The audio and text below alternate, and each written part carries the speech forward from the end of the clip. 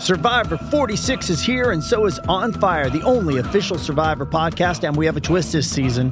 The winner of Survivor 45, Dee Valladares, will be joining us every week. We're going behind the scenes of the biggest moments, the how and the why things happen, and the strategy and analysis you can only get from someone like me, a Survivor winner.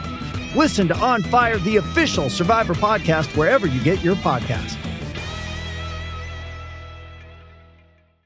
Yeah, right at the moment, racing action continue. Well, we think it's going to continue today. We'll check with Chris in a moment.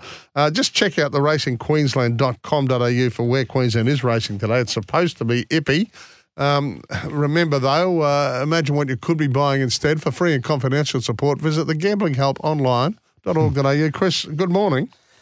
Good morning, guys. I don't know. I'm in the dark as much as you are at the moment. I'm sort of waiting for something to pop up somewhere, but I know we had a lot of rain yesterday. We might have had a little bit more at Ipswich last night, not too much, but we definitely were on a heavy 10 yesterday at about 3:35 in the afternoon, and we would have got more rain there after that. So all depends on what's happened since then too. So nothing positive, nothing negative as yet. It's quite rare, isn't it? A wet meeting in the last 12 months. You blokes are getting soft. You're thinking of calling it off, are you? I'd be happy for it to be called off. Yeah. I'm not a wet track fan, and I think we'll end up. We've got 17 scratchings as we chat now, and that'll probably go to about 47 if it gets confirmed as a heavy 10, which it will be. So I think everyone's just sort of waiting to see what happens in the next probably 15, 20 minutes or so, and yeah, we'll go from there. But yes, we haven't had too many wet tracks in the last 12 months. It's been fantastic, Heels. I don't mind the rain, but not Wednesdays or Saturdays, please. Yeah, well, it's saying on my Racing Queensland website here, it's saying it was updated only 15 minutes ago. They've had 27 mil in the last 24 hours, 55 mil last 7 days. It's heavy 10. The rail's out 8 metres the entire. So it's not going to be easy for tipsters. No, that never is. Never is, Paddy. That was the update. I had it on yesterday on the 28th at 3:35. That's exactly the same, 27 mils and 55 mils, and we would have had more since then. So. It's been wet down here. So move the fence out 8 metres. Is that what happens? Why does that make it hard for tipsters? Because horses got to run a much bigger arc.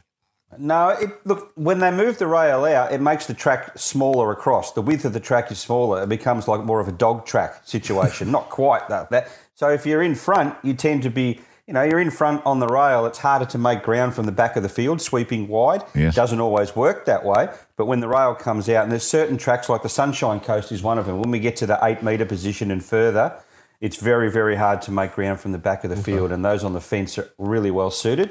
So that's generally the rule when the rail goes out, but it doesn't always work that way. Well, have you got a couple of tips for us, and we'll put a big caution mark on all of them. Yeah, we'll just see how these go and if they even run. Now, race 1, number 9, Bremerhaven, is one trained by Tony Gollan. Had 2 starts, both here at Ipswich, a third and a second. I thought the second last start was good behind Zemo.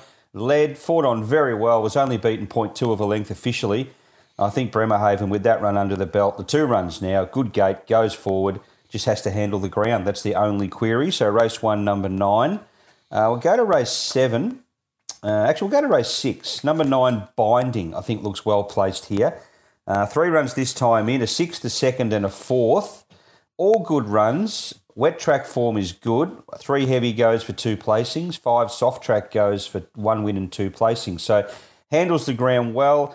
In form, the track has placed here at the track, and I think we'll roll forward here from the wide gate. Look, we might get a number of scratchings in this race, but I think you'll find it'll be up near the speed somewhere. So race 6, number 9, and race 7, number 5, Lime Soda from an inside draw. It does handle the wet quite well.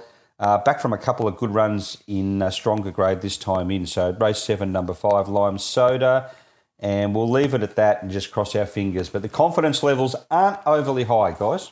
No, I can understand that. And we don't know what's going to happen because it's very dark and overcast and wet here right at the moment. Not heavy rain, but it's just that, it's dank. Hey, just very quickly before we get to the news, spoke to Tony Gollan yesterday. What a strike rate. It's 50% strike rate at the moment for placed runners. So every second Gollan horse that goes out on a racetrack in South East Queensland is running a place or winning. So we should be backing them all the place, Paddy, shouldn't we? That's the answer to that. We missed out there, but yeah, he's going really well. And look, we're in the early stages of the Summer Carnival and already dominated with, I think, 3 out of the 4 major races in the last couple of weeks that he's won. So there you go, and that's only going to get stronger and stronger. So, no, great trainer, does a terrific job and has the best horses in our state for sure. Yeah, and wonderful with the media too. Got to give him a rap. He's always available for someone who's so busy. Well, what would he have? Probably 90 in work at any one stage? Yeah. He's every time you text Tony Gollan, he's the first person to get back to you. I mean, everyone's really good when it comes to the trainers and the jockeys, I must admit. But, yeah, for the amount of media that he does and the work that he has to do with all those horses, I'm surprised he doesn't go crazy with media. He's got that extra one too. If you said 90, he's 91. Remember, his mates bought one, just assuming he'd train it. Yeah, that's exactly right. All right, Chris, we better go. It's coming very close to news time. Thanks, Chris. What's gambling really costing you? For free and confidential support, visit gamblinghelponline.org.au.